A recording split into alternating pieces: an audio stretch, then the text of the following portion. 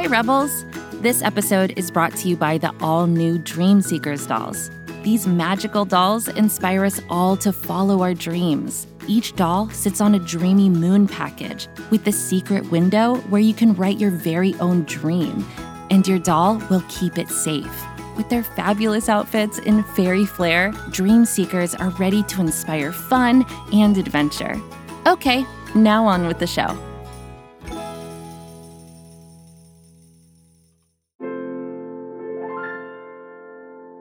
Hey, Rebels! This is a very special mini episode of Goodnight Stories for Rebel Girls in partnership with Dream Seekers dolls, inspiring all of us to follow our dreams.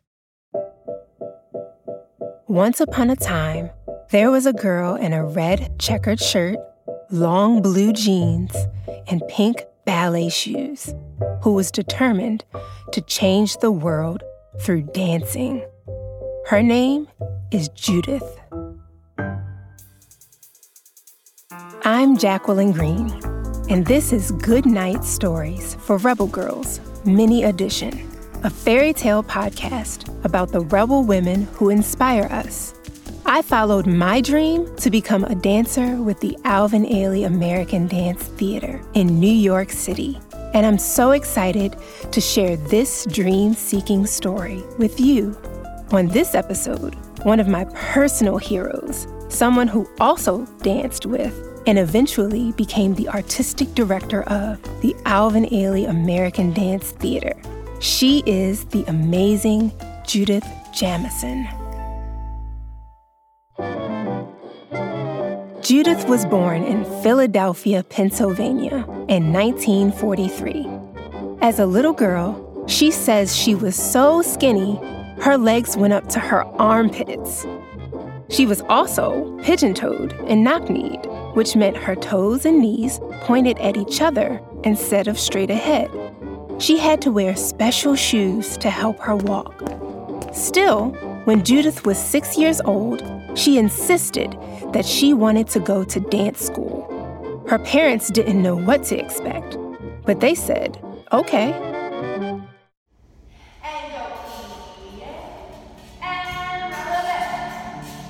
Judith went to the Judimar School of Dance, which was in a studio on the second floor of a rickety old building in Philadelphia.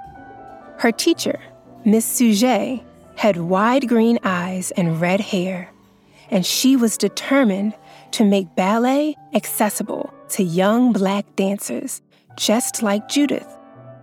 That first day, as Judith stepped into the studio, the floors felt slippery under her ballet shoes. Everyone took their place at the wooden bar that dancers hold on to for support during their warm-up exercises. Miss Sujet went through all the basics. First position, second position, plie, releve. Judith was mesmerized by her teacher, following her instructions diligently. The Judimar School became Judith's second home. She studied ballet, tap, modern dance, and even acrobatics. For Judith, dancing was more than just following the steps she was taught.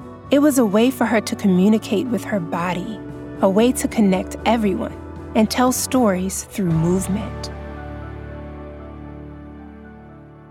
As time passed, Judith worked hard with dance teachers and tutors, honing her skills. She grew graceful, flexible, and strong. When she was 21, she was asked to be a part of the American Ballet Theater in New York City, which was a huge honor.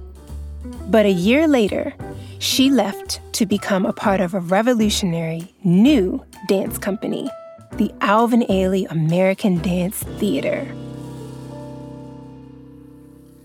Ailey's company was dedicated to bringing modern dance and African American culture together. For her first performance with them, the stage was set up to look like an imaginary ballroom. Judith wore a fabulous ruffled skirt over her leotard and spun across the stage with ferocious energy. The audience went wild. clapping with joy and appreciation. After the company's final bows that night, it was clear that Judith, with her strength and passion, was destined to become a lead dancer at Alvin Ailey and soon an international star. Over the next 15 years, Mr. Ailey choreographed many famous and difficult dances for Judith and the other dancers to perform. One of the most well-known dances is Cry, which celebrates the power of all Black women. Judith poured her heart into every step of Cry. From the second the lights went up, she was hypnotizing. Dressed in a white leotard and a billowy white skirt, she rippled across the stage like the crest of a giant wave. She was elegant, fierce, and unstoppable. Cry became one of her signature dances, and people came from all over the world to see her perform it. Throughout her career, Judith also got to tour with different dance companies and tap dance on Broadway. She even formed her own company called the Jamison Project. When Mr. Ailey had to leave his company because he was sick, he asked Judith to take over for him, and she said yes. She led the Alvin Ailey troupe for the next 21 years and became like a mom to all of her dancers, inspiring them to push themselves farther and let their emotions become a part of their movement. To this day, Judith mentors dancers all over the world and talks about the power of dance. As she says, it's more than just moving our bodies in certain ways. It's a way of communicating with the audience without saying a single word. For Judith, dancing is her way of honoring the past, celebrating the present, and fearlessly reaching into the future.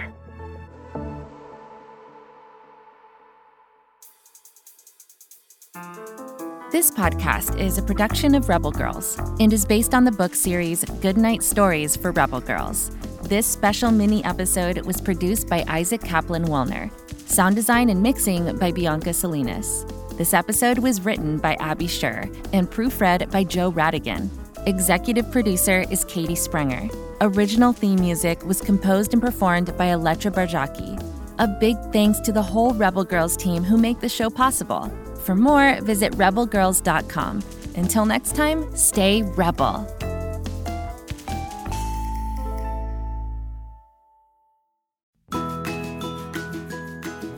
A big thank you to the beautifully crafted Dream Seekers dolls for bringing us today's episode. Find the Dream Seeker that speaks to you.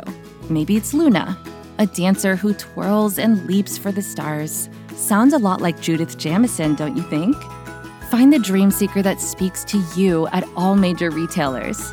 Dream Seekers, inspiring girls everywhere to follow their dreams.